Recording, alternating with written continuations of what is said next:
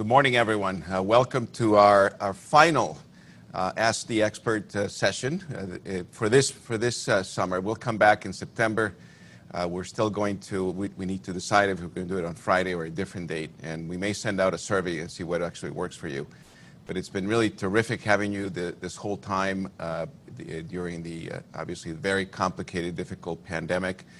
We're making it through. John will provide some updates on our numbers here, and of course the rest of the country is in some degree of trouble. But before I hand it off to John and then two really fantastic special guests, Danielle Warren and Angel Ruiz, who I know quite well, and I'll introduce them in just a second, I want to do two things. The first is I think really meaningful and important today. And this came out in the New York Times, and it was written by John Lewis, who, as all of you know, died on July 17th. And he wrote this essay shortly before his death, which was to be published upon the day of his funeral. And it was published yesterday, July 30th. And I'm not going to read all of it, but I urge you to go into the New York Times page and read it. And this is what he said, and I'll read the first and last paragraph. While my time here has now come to an end, I want you to know that in the last days and hours of my life, you inspired me. You filled me with hope about the next chapter of the great American story when you use your power to make a difference in our society. Millions of people, motivated simply by human compassion, laid down the burdens of division. Around the country and the world, you set aside race, class, age, language, and nationality to demand respect for human dignity. And he goes on, and it's really an amazing piece. And what I'm challenging all of you now is to follow his lead, and here's what he said. Though I may not be here with you, I urge you to answer the highest calling of your heart and stand up for what you truly believe. In my life, I have done all I can to demonstrate that the way of peace, the way of love and nonviolence is the more excellent way. Now it's your turn to let freedom ring. When historians pick up their pens to write the story of the 21st century, let them say that it was your generation who laid down the heavy burdens of hate at last, and that peace finally triumphed over violence, aggression, and war. So I say to you, walk with the wind, brothers and sisters. Let the spirit of peace and the power of everlasting love be your guide. And with that, if we just take a moment of silence and remember this civil rights leader who was just amazing and an example to all of us.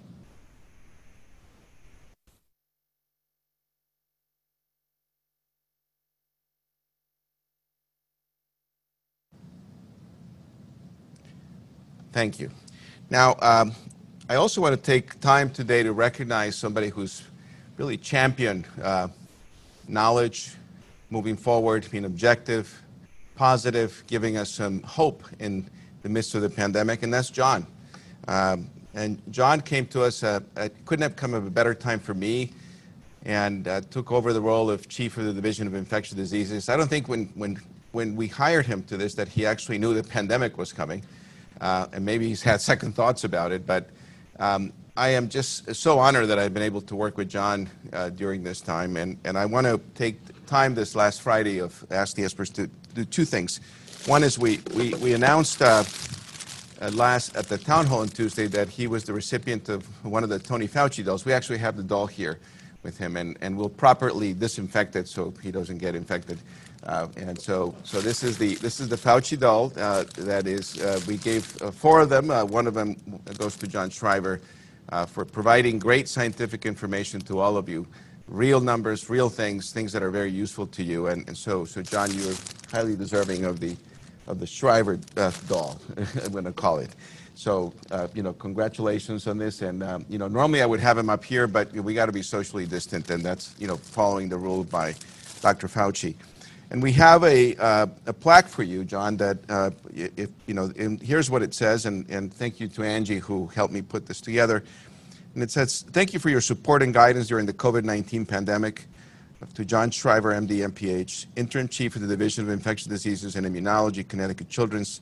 He's a visiting professor of pediatrics at UConn School of Medicine. And the quote from Martin Luther King the ultimate measure of a man is not where he stands in moments of comfort and convenience, but where he stands at times of challenge and controversy. And you've stood with us there, John, and I thank you from the bottom of my heart for being stable presence and solid presence. You've helped me tremendously. I think you've helped all the pediatricians and nurses, APRNs, and people that have joined through this time, and you stood with confidence and doing the right thing.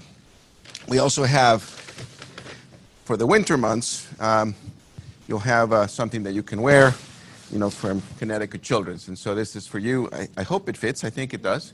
So this is something that we'll put in a appropriately disinfected bag for you.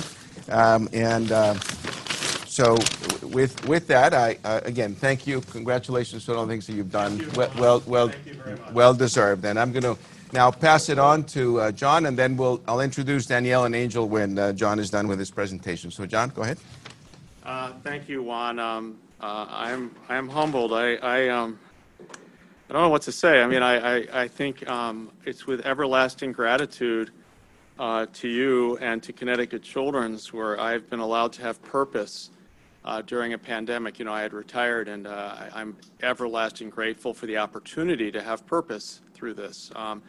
Thank you. And I have one more comment in terms of your comments about laying really a national hero to rest. The word patriotism's been just bounced around so much the last months, and I will say he was a true patriot.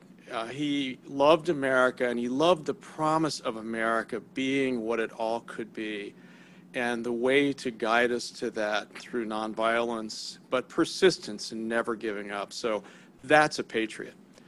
All right, we'll get going on getting back on the rails. Thank you, Juan, again. I'm really humbled by the Fauci doll. I'm not sure where I'm going to put it, and the plaque. Thank you. All right, there is a hurricane coming, actually, and I apologize. I have a lot of slides today because it's the last one of the summer, and I'm probably going to run just a little bit over, but I'll move quickly. We know the southeastern epidemic is spreading up the East Coast. There's a lot of travel. It is what it is, and we are going to have spread from travelers in our region. The Northeast has successfully managed this outbreak, but we are going to be challenged in the coming months with imported cases and waning public energy for social distancing and masks. I mean, I already see it eroding. I see people not putting on the mask as often. And so we're going to need to continue to remind people that this is not over yet, and we have the opportunity to continue to manage this. Consistent messaging, leadership, data-driven decisions need to happen, and we need to stop the nonsense and focus on what do the data show us, and that's how we need to reopen, and that's how we need to manage this pandemic. And if we do that, we will do okay with this. Now, Connecticut is doing well still. The top are the number of confirmed cases. We remain very low. This is 3 to 4 days ago. Deaths are way down. I think a couple of days were 0, a few each day. And so we're in a good place, but there's some upticks, and we have to be vigilant. If you look at hospitalizations in Connecticut, there's an uptick in the Hartford area. We had a couple of more people hospitalized, and New Haven bounces around a little bit. Fairfield up 1 or 2 cases. So we need to be very vigilant. And as people come cruising up 95, maybe to come to the beaches and pass through or stay in Connecticut, some of them will be infected. Wear our masks, wash our hands. Now, the travel advisory, I can't keep up with it. This is the Connecticut travel advisory, and since I put it, there are 3 more states were added. Those are the black X's. So the reality is the only place to travel realistically is the Northeast if you're going to travel, and there are lots of great places to go this summer. If you do need to travel, and my family might, do your Connecticut style. Put on the mask, wash your hands 6 feet away from people.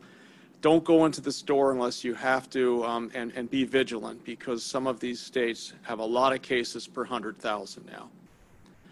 Now, the United States, as you saw, we shot up in mid-June. I've been talking to you about this. We are leveling out in terms of new cases. So, leveling out is 65,000 new cases a day. That's what we know about.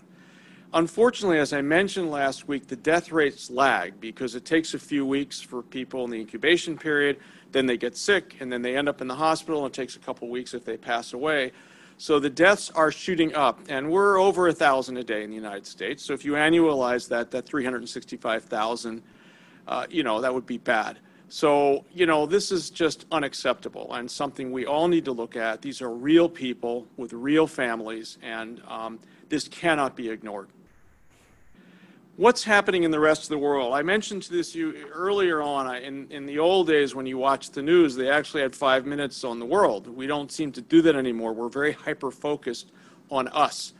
But the reality is, there is a whole world out there managing this pandemic.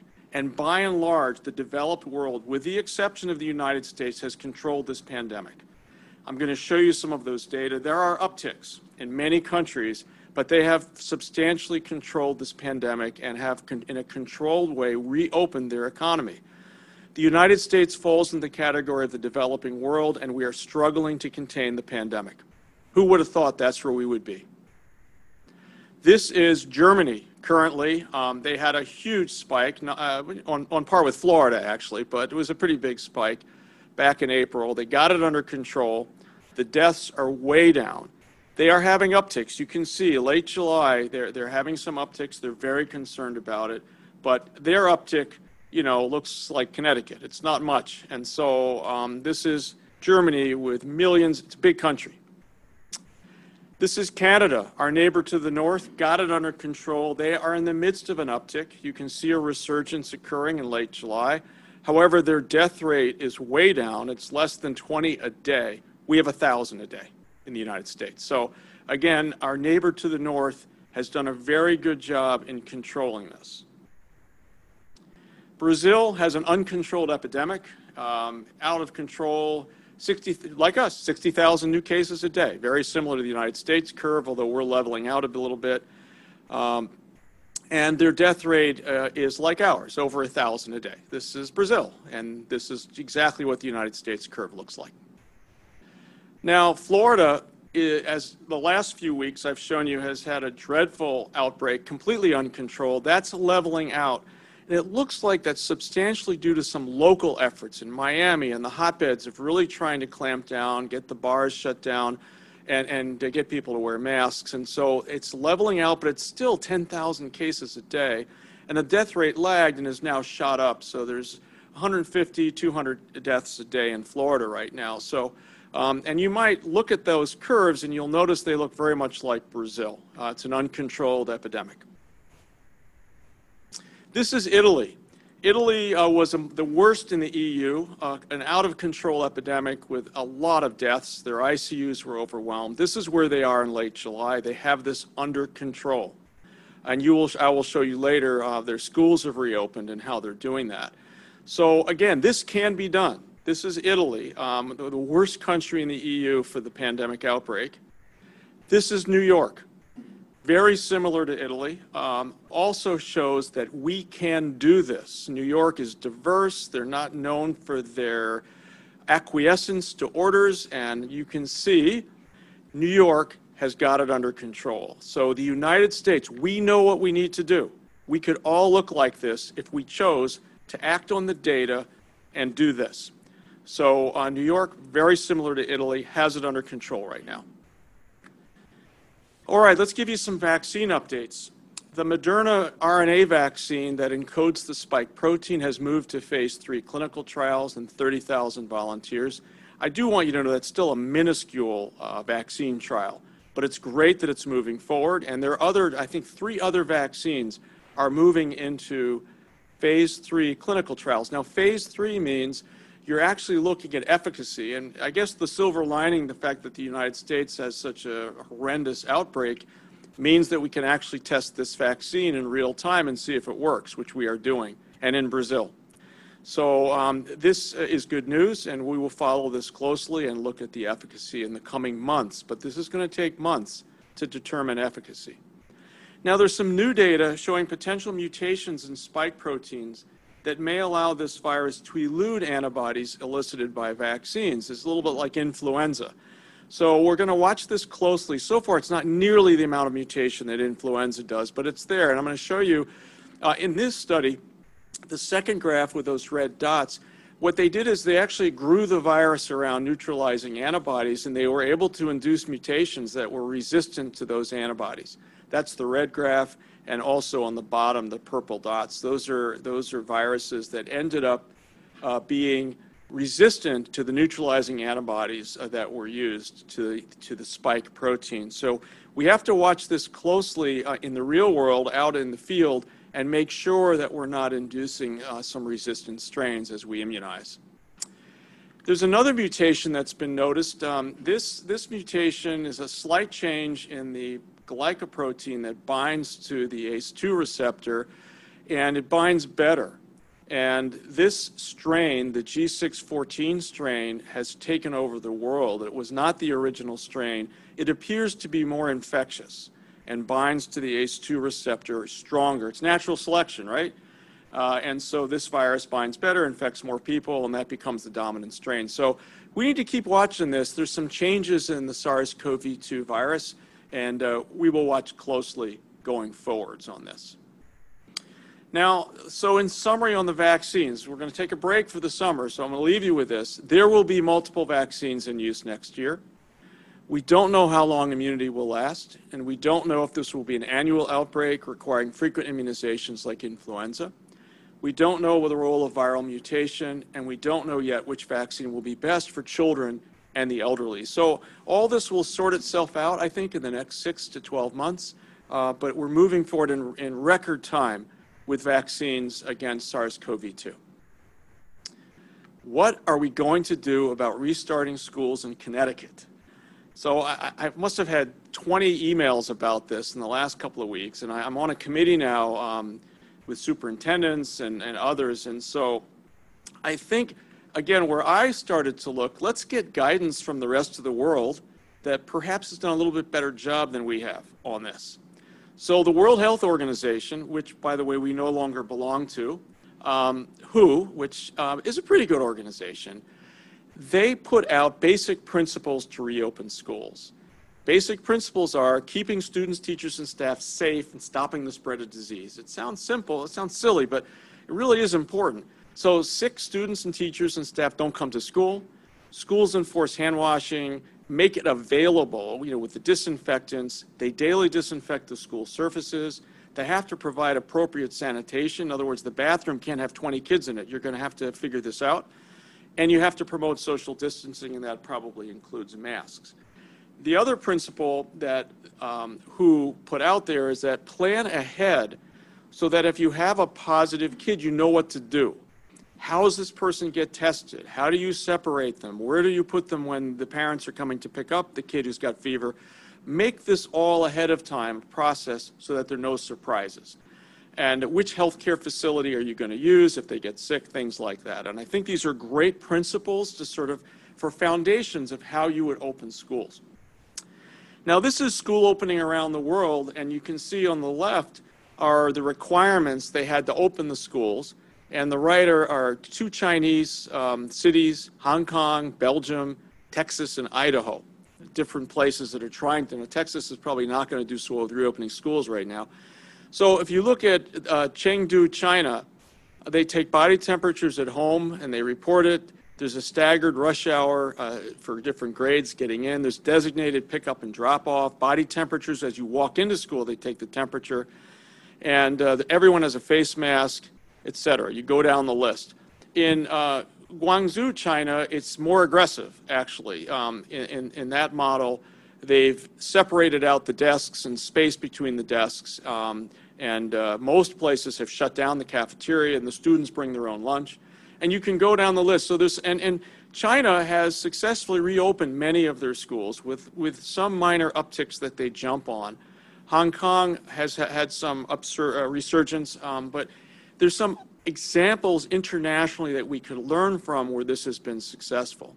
Now, Denmark restarted schools with some basic rules, and there has not been a large increase in COVID-19 in Denmark in the last few months after they did this. And they have, the classroom students must be seated 2 meters apart, students hand wash every 2 hours, all educational materials and equipment are cleaned twice a day. They added toilets and sinks so that they could separate the students out, and it goes on. Parents drop off students at staggered times using different entrances and are not allowed in the building, etc. So Denmark is another good model for us, which seems to have worked without causing a resurgence. Now, this is kindergarten in Italy this summer. This is what they're doing. The kids are separated. These are kids who are probably, some are too young for masks, some are not. And the teacher is far away. The students are separated out by at least 3 meters, looks like. And there's some other tables in the picture that you can't see. So this is outdoor kindergarten in Italy this summer. Works great in the summer and fall, not so good in New England winters. This is Japan. All students must have a face mask, and those too young to wear the regular mask has shields. They're given face shields, which I think is actually an opportunity we might think about in Connecticut for kids who are too young to wear a mask. You can see they're having fun with it. It's kind of like a fun thing to have a face shield on like this. So that's another alternative to prevent spread. In Uruguay, by the way, Uruguay is fascinating. They have the lowest COVID-19 infection rate in South America. They've done an excellent job combating this. Their economy is reopening. Their schools are reopened. And you can see here's a classroom in Uruguay. The kids are separated out. Every child has a mask. The teacher has a mask. And it looks like an overcoat of some sort. That's probably changed each day. They all have their own computer. They're not sharing anything. And so this is typical of a successful reopening of a classroom in Uruguay, which has a much lower COVID infection rate than the United States of America. Israel, everybody wore masks, but they didn't do so good in physical distancing, and they've had a resurgence, and they've had to shut down the schools. This is probably not what to do. The masks are great, but if you're touching each other and you're 3 feet away, 3 inches away, you're going to defeat the purpose of the mask and social distancing. So the mask needs to be in with social distancing, physical distancing, sorry. Please don't send your email that I used the word physical distancing. And you need to do both. You cannot just put a mask on and expect kids not to transmit this around. And unfortunately, Israel made a mistake early on with that. So here's where we are, July 24th. This is the last session for the summer. We will resume after Labor Day, so everyone please be safe. Have a good summer. Don't travel to a hot area unless you have to. We remain stable. We have low community spread, few deaths right now. Our summer as pediatricians and providers is an opportunity to immunize well children, get them immunized before the winter, and to assist our communities to safely and carefully reopen schools unless our community spread grows, and then we may not have that opportunity. We continue to have no national plan or strategy to contain the virus in the United States. This has led to an unabated epidemic in most states, the curves are identical with those in the developing world. That's just fact. You can look at the curves. It's not political. We are on par with the developing world in having an uncontrolled, unabated epidemic in most of our states. The vaccine clinical trials are very promising, moving quickly, and likely to yield several different vaccines for use this winter. Once again, I want to thank everyone for your attendance this year. It's been my privilege to be able to do this, and I want to thank Dr. Salazar and Connecticut Children's Hospital for the opportunity to be able to work with you through this pandemic and hopefully get us out on the other end of it next year in good shape. Thanks again. Thank you, John. And we'll miss the slide, the good, the bad, and the ugly. Maybe we'll come back in September. It'll just be the good. That's what we think, and that's what we'll be. And it's my pleasure now to introduce two individuals who I work with very closely, Danielle Warren-Diaz and Angel Ruiz. And Danielle is somebody that I have worked for the entire time that I've been here at Connecticut Children's, is almost 22, going on 23 years. Danielle is one of our highly experienced social workers who leads the pediatric and youth HIV program. She lives in Hartford. She lives in the north end of Hartford, and she lives what she preaches. And she's a champion for change. She's a champion for equality, champion for young people who have HIV and those that are underserved. I just could not be more proud of having worked with Danielle. She's taught me a lot, and she's powerhouse. I think you'll hear her as she gives her presentation, and she will tell it how it is, and that's what we need. Of course, with Danielle, we have an entire team that we can't have them all present here today, but she's recruited and retained some of the most amazing people that I know, who live the values that John Lewis preached for so many years. One of those is a young man, Angel Ruiz, who is also one of our case managers for the HIV program in our community. And, again, a champion for everyone. And if you need someone to help a young family, a family of color, a Hispanic family, a gay kid, Angel will go out of his way to do this. These are people that are here at Connecticut Children's and the UConn School of Medicine, and I'm very proud of them. And what they're going to tell us is the real stories from the front end. I mean, they've been absolutely involved with the pandemic since day one, trying to find out who needs help and how to help them. And they'll give you some real life stories. And so again, these are two individuals who I think represent exactly what's going on in our cities. And I'm going to pass it on to Danielle and then Angel to talk about the impact of COVID-19 in the inner city youth. Danielle, Angel, go ahead. Thank you so much, Dr. Salazar. And I definitely have to give you and Dr. Schreiber a big shout out for your leadership. You foster an environment that encourages us to be the best of who we are in our work. And I appreciate you both for that. And so does everyone else that works with our team. So we're humbled that we were asked to come and present on the impact of COVID-19 on our inner city youth. Next.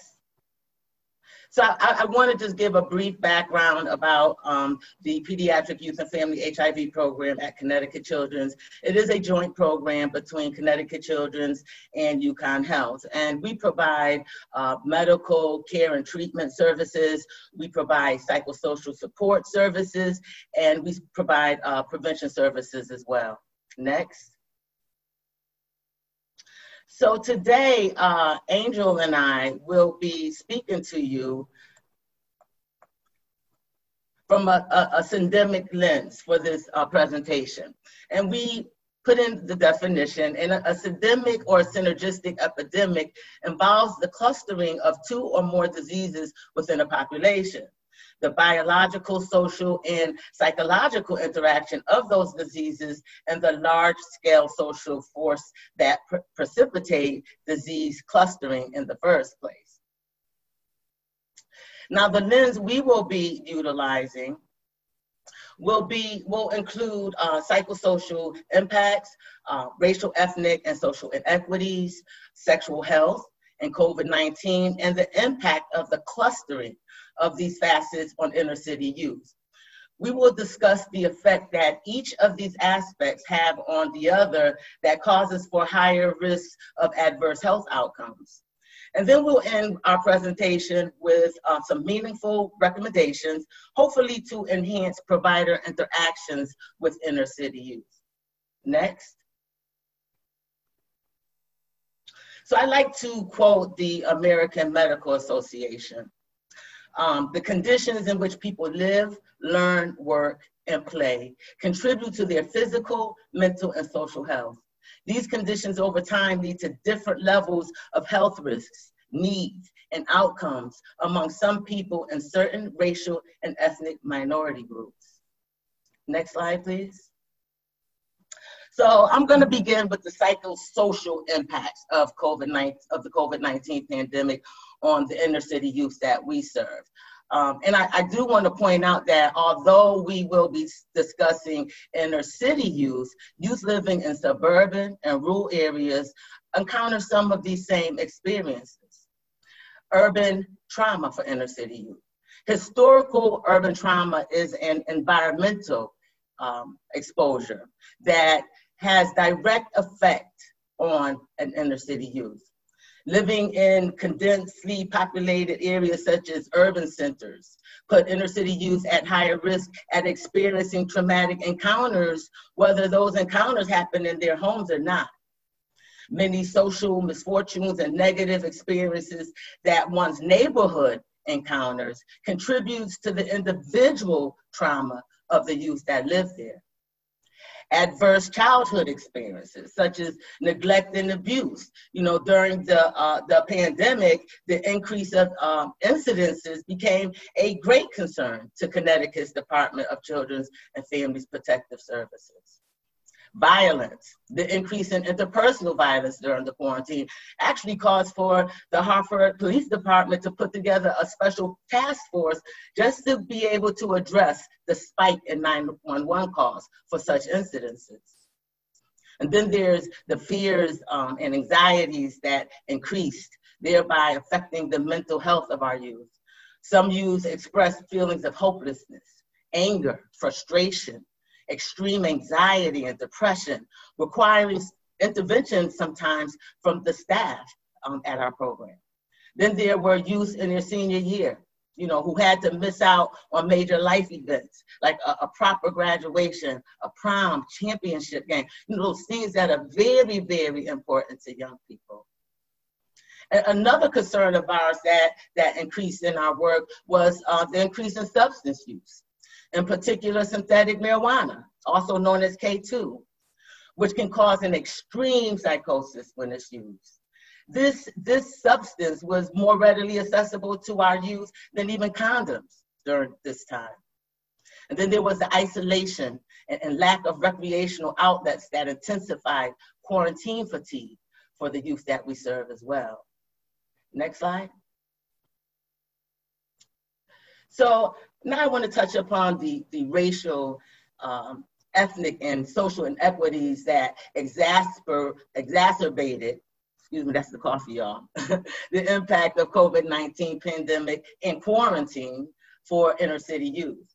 One being financial inequities, further increased during the COVID-19 pandemic, which further increased the economical gaps for inner city families. And that gap was already vast before the pandemic. Inner cities have some of the state's poorest communities. Many families live at or below the poverty level. And then there the concern about food insecurities and housing instability. Many youth and their families relied on school breakfasts and lunches for part of their nutritional needs, and all of a sudden schools closed. But, thankfully, our team worked furiously to help youth we serve with access to food security by tapping into the wonderful efforts of programs like the public schools who continue their feeding efforts, and agencies like Food Share and the churches in our communities.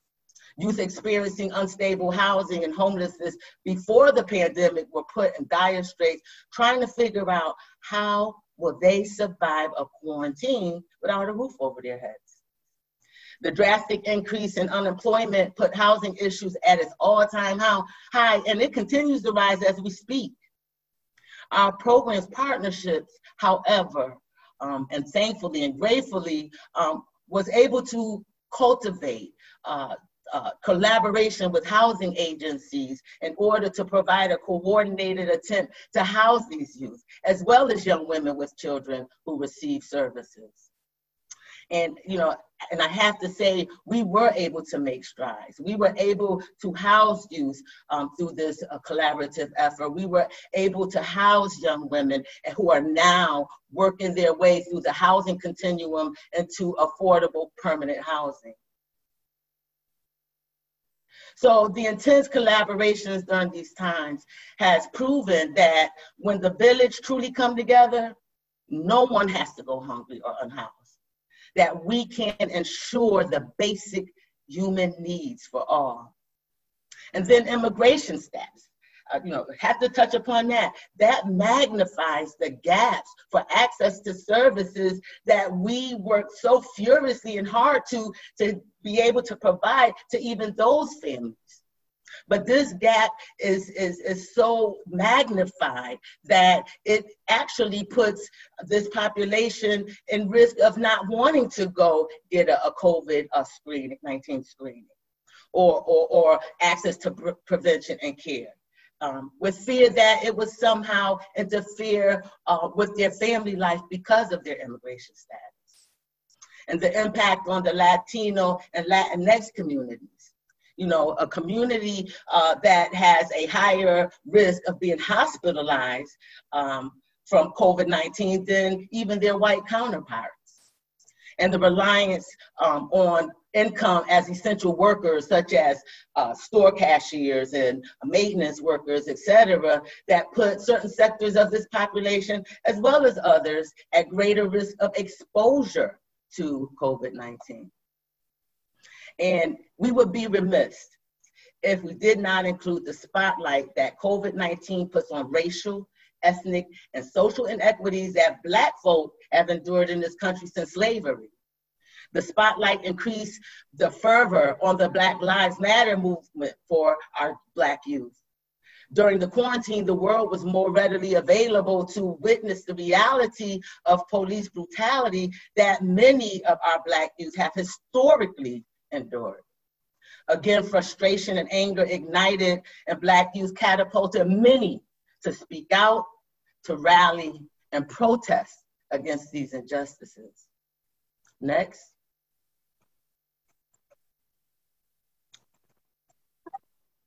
We pay homage to those who have lost their lives because of social injustice, and for those who have fought and fight for social justice.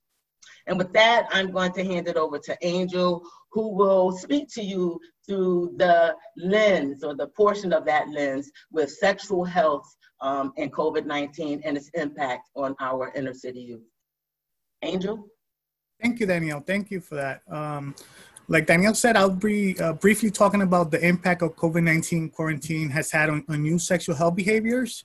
And to start, you know, we're in the middle of the pandemic, so there's much research to be made available, and also data that will follow as this epidemic continues. But what we do know so far is that youth have had a decreased access to their peers. And why is that? Well, we stopped having in-person classroom. We went virtual for our classroom, and different activities, outside activities and parties. We also know that there have been a less access to different sexual partners, not necessarily not having sex, still having sex. One concern that we do have is for our LGBTQU plus youth that we serve that might not have the support at home, especially if they haven't discussed their sexuality with their parents and might feel isolated. The good thing is that we know that our young people are connected. Many young people have a telephone accessible to them. So that has been proven to be a positive thing to avoid isolation, and at least they have somewhere to talk to, somebody to talk to. We also notice a lack of access to reproductive health care. Many STD clinics and local health departments were closed throughout. And anecdotally, I will tell you, my 16-year-old daughter tells me, Dad, everybody in my class is either pregnant or got somebody pregnant. Now, I don't have data to support an increase in teen pregnancy or a decrease in teen pregnancy, but that's something, that data that we need to take a look at as time passes and we gather that information. Regarding STD and HIV prevention, we noticed a sharp decline back in March. We noticed a sharp decline in our young people assessing HIV testing and access to PrEP, pre-exposure prophylaxis. And thanks to the leadership of Danielle, I have to say, we were able to collaborate with the Department of Public Health to launch a self-HIV testing initiative. And this is not only providing a self-test for a young person and connecting them into HIV care, but also aligning a community health worker to work alongside with that young person to make sure they are linked into medical care, but also have access to those other supportive services like access to food or access to mental health services. I added telemedicine because in 4 months, we've come to know a lot about telemedicine. And I'm excited that we could expand our prevention efforts to reach more young people through telemedicine. We do have an opportunity because we know that cohort of young people most likely will be the one using this technology once COVID is in our rearview mirror. We do have to work with some issues regarding confidentiality, because we know that young people don't have that same level of confidentiality as adults. Now, how can we translate what we do so well in practice, right? And translate that into this platform. So we have some, some things to learn about this. Some recommendation, next slide, please.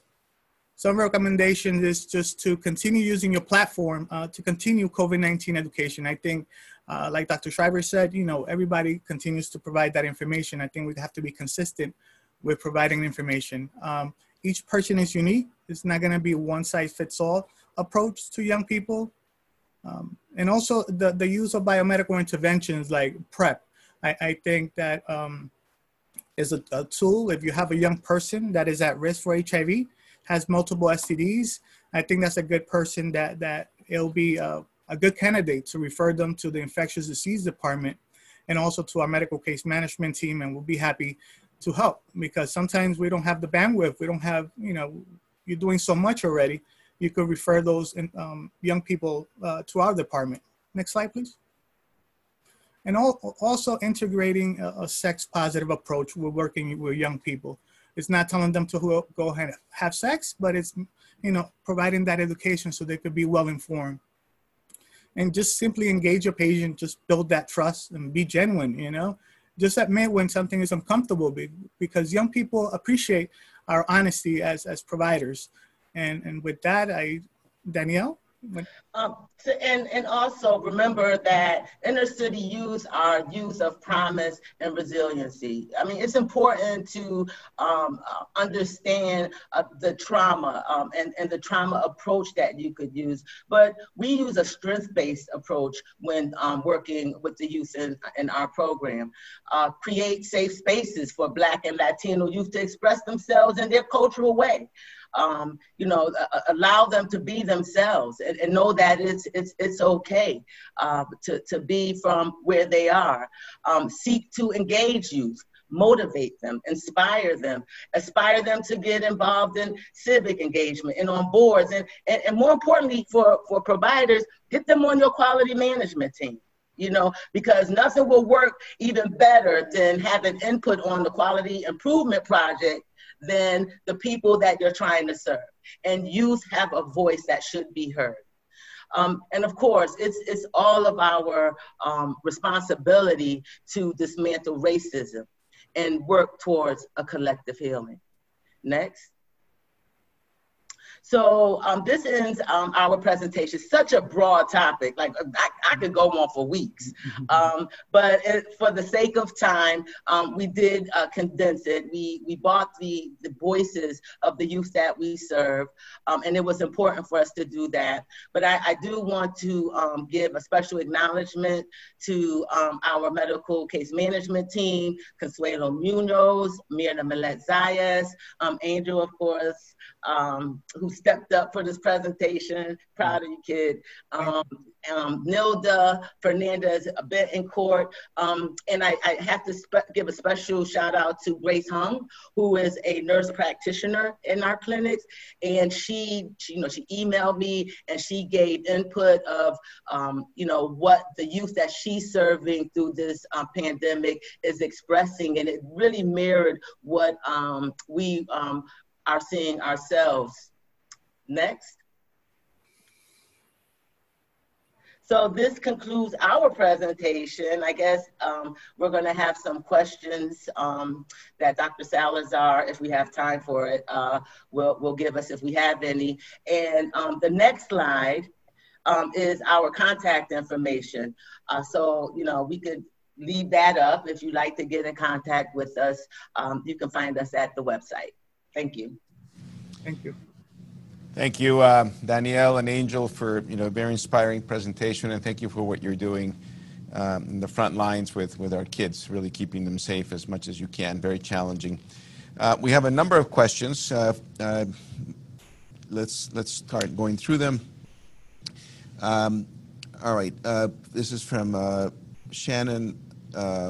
Shannon, does the leveling off of numbers have to do with no longer reporting through the CDC? John. That's a great question. I don't think so. There are a lot of agencies that are getting information directly from state health departments and bypassing this straw going to HHS now. Hopkins is, there are a couple of other organizations, and even the New York Times is delving into every state's Department of Public Health reporting. So I think it's probably real and represents the falling off. I didn't show you Arizona, which has really gotten the curve a little bit better. There's been a big push to wear masks in Arizona and to shut down some of the larger kinds of bars and other places. So I think it's real, but it's not great. I mean, we're leveling off at a pretty high, 50, 60,000 cases a day, but it's better than shooting up beyond that. So it's a worry, but I don't think right now it's a problem. Thank you, John.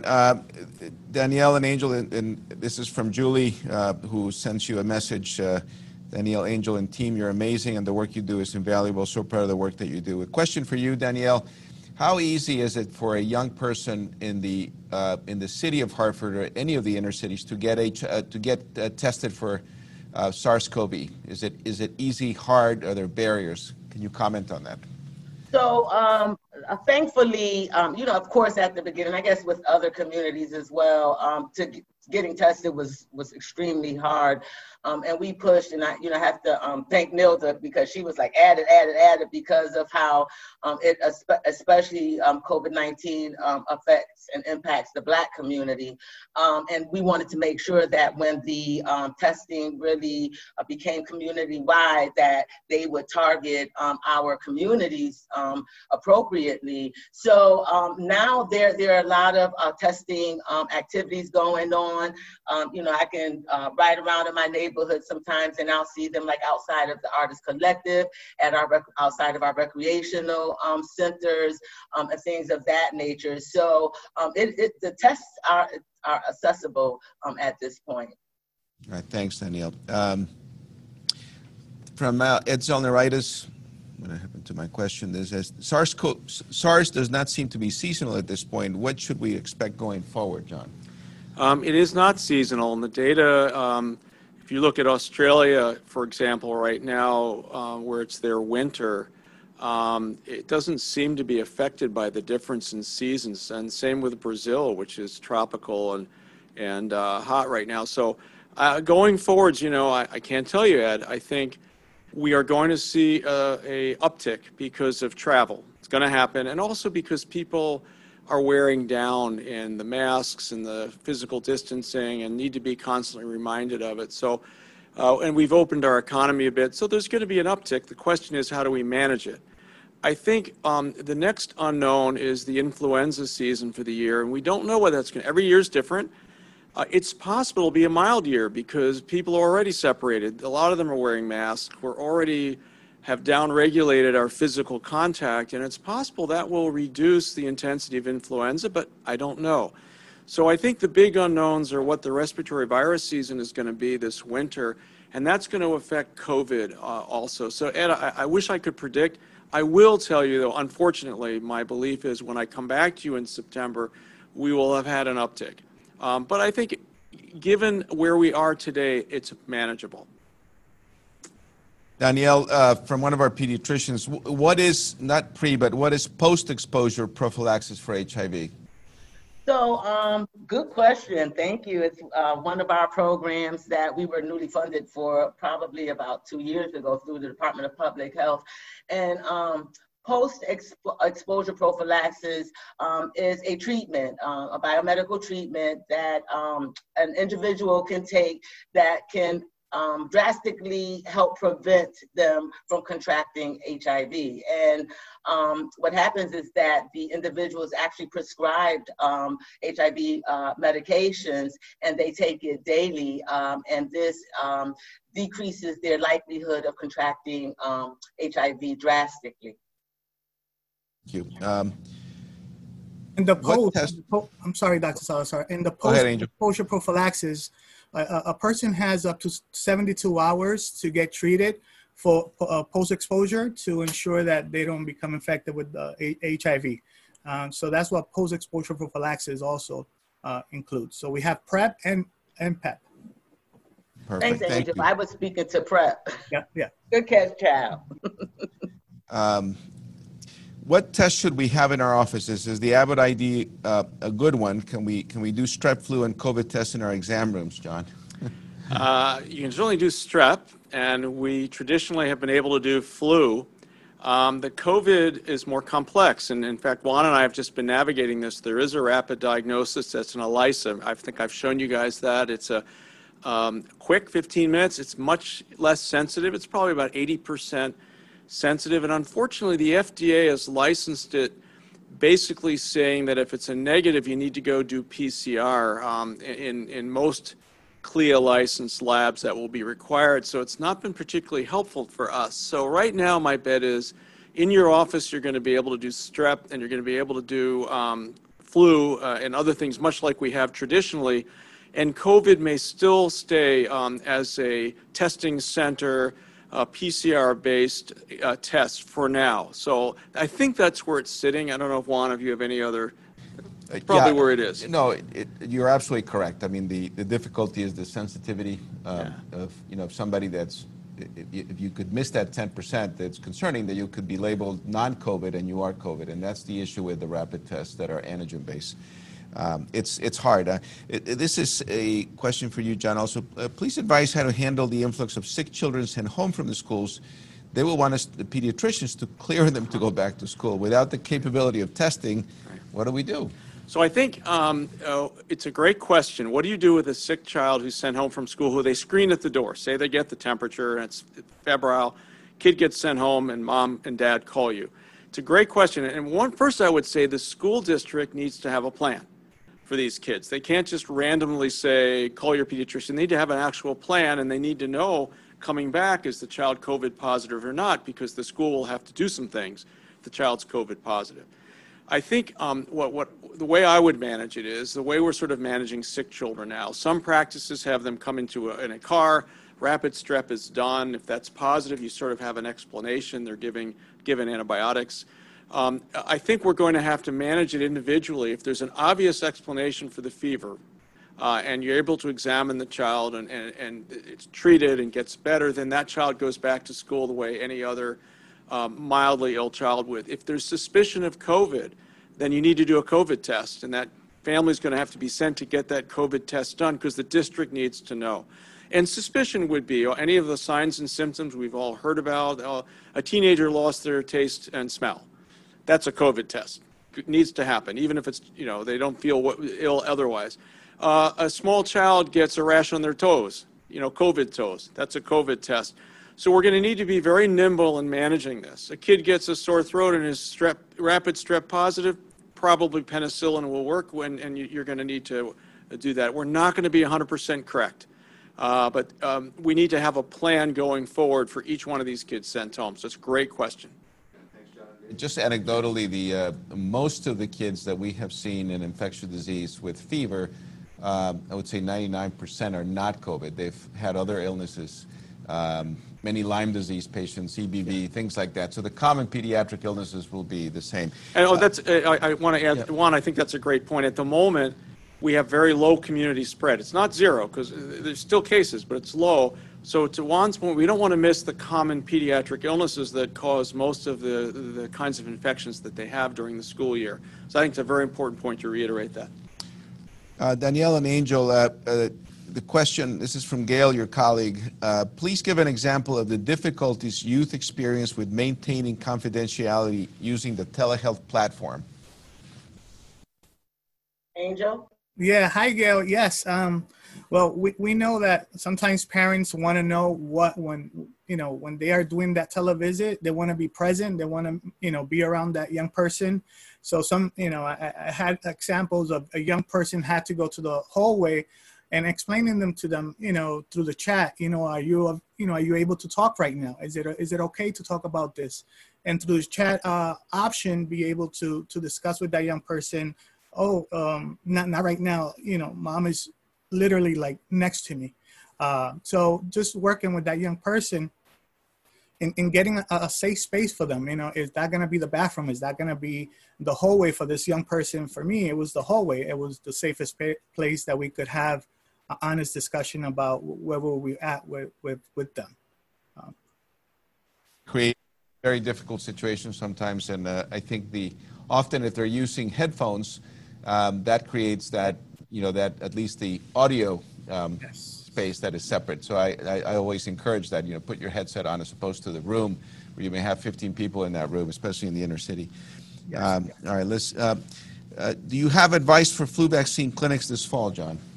The only advice I have is let's immunize as many kids as we can, and however you can do it, whether you're doing it in cars that are pulling up, whether you're going to have clinics for well children and immunize. I think there are multiple opportunities to get it done, particularly when we have low community spread. Not a lot of COVID right now. Get those well kids in any way we can, whether, like I say, cars, clinics, well child day, and keep away any sick kids that day, whatever you can do to get those immunizations done. Again, from, this is from Neil Stein, one of our pediatricians. The low community spread allows for greater flexibility, but once school is open, how do we address student and staff illness? What criteria is used to dismiss a classroom unit or an entire school? Well, I don't have the answer for the latter part. I will say, in my opinion, and I don't know if Connecticut's decided to do this yet, clearly we don't want anyone ill in any school, whether it's a teacher, staff member, or student. So in my opinion, both employees and students should have temperature taken walking in the building each day. I don't know whether that's going to be state policy. I can't answer that. Just my opinion as an infectious disease doc. Once that happens, you're going to have criteria. You can choose 100.4, where children will not be allowed to come into the building or separated off into a safe room until parent or guardian can come pick them up and take them home. That child needs to be in contact with their physician, and a decision needs to be made. If it's COVID risk and tested it's COVID, then we would follow the rules for a COVID positive person when they can come back. It's 10 days after symptoms and 3 days of no fever. We need to stick to that. If the kid's COVID negative and they had a sore throat and they're afebrile for 48 hours, they could go back to school. So I think we're going to need to have criteria so the schools would know with clarity which kids fit where, which kid is allowed to come back. Oh, it was group A strep, the kid's better, no fever for 48 hours, no problem. COVID positive, Mrs. Jones, it's 10 days. Kid can't come back. So we're going to need to get those rules out to the schools, and we haven't quite gotten there yet. Great, and there are a lot of, it's 8:58, we need to wrap up. There are a lot of questions about the rapid test, rapid turnaround, which of course we would love to have. In everyone's office, and that will be, if somebody figures it out, that's going to be fantastic. There is a PCR rapid, a Cepheid, but that equipment and those cartridges are in short supply and back ordered.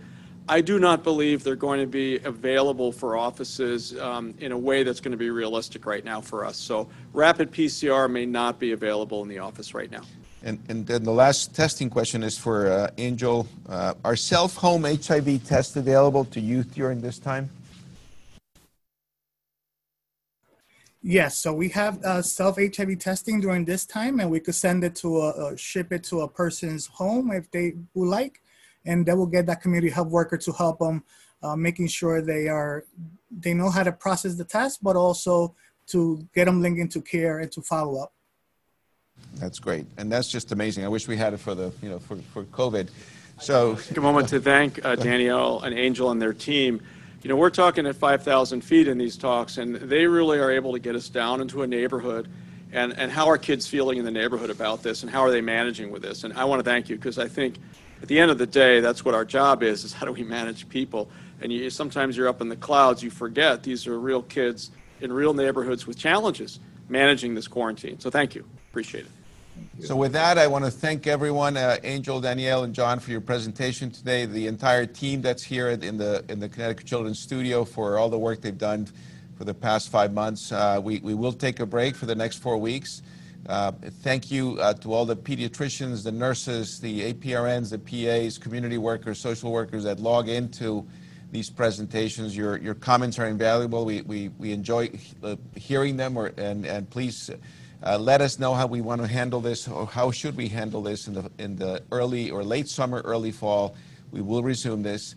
Have a great August, and hopefully when we come back, we will be on the other end of the resurgence in the U.S. So take care, be safe, and we'll see you again. Bye-bye. Have a good summer, everyone. Thank you. Thanks.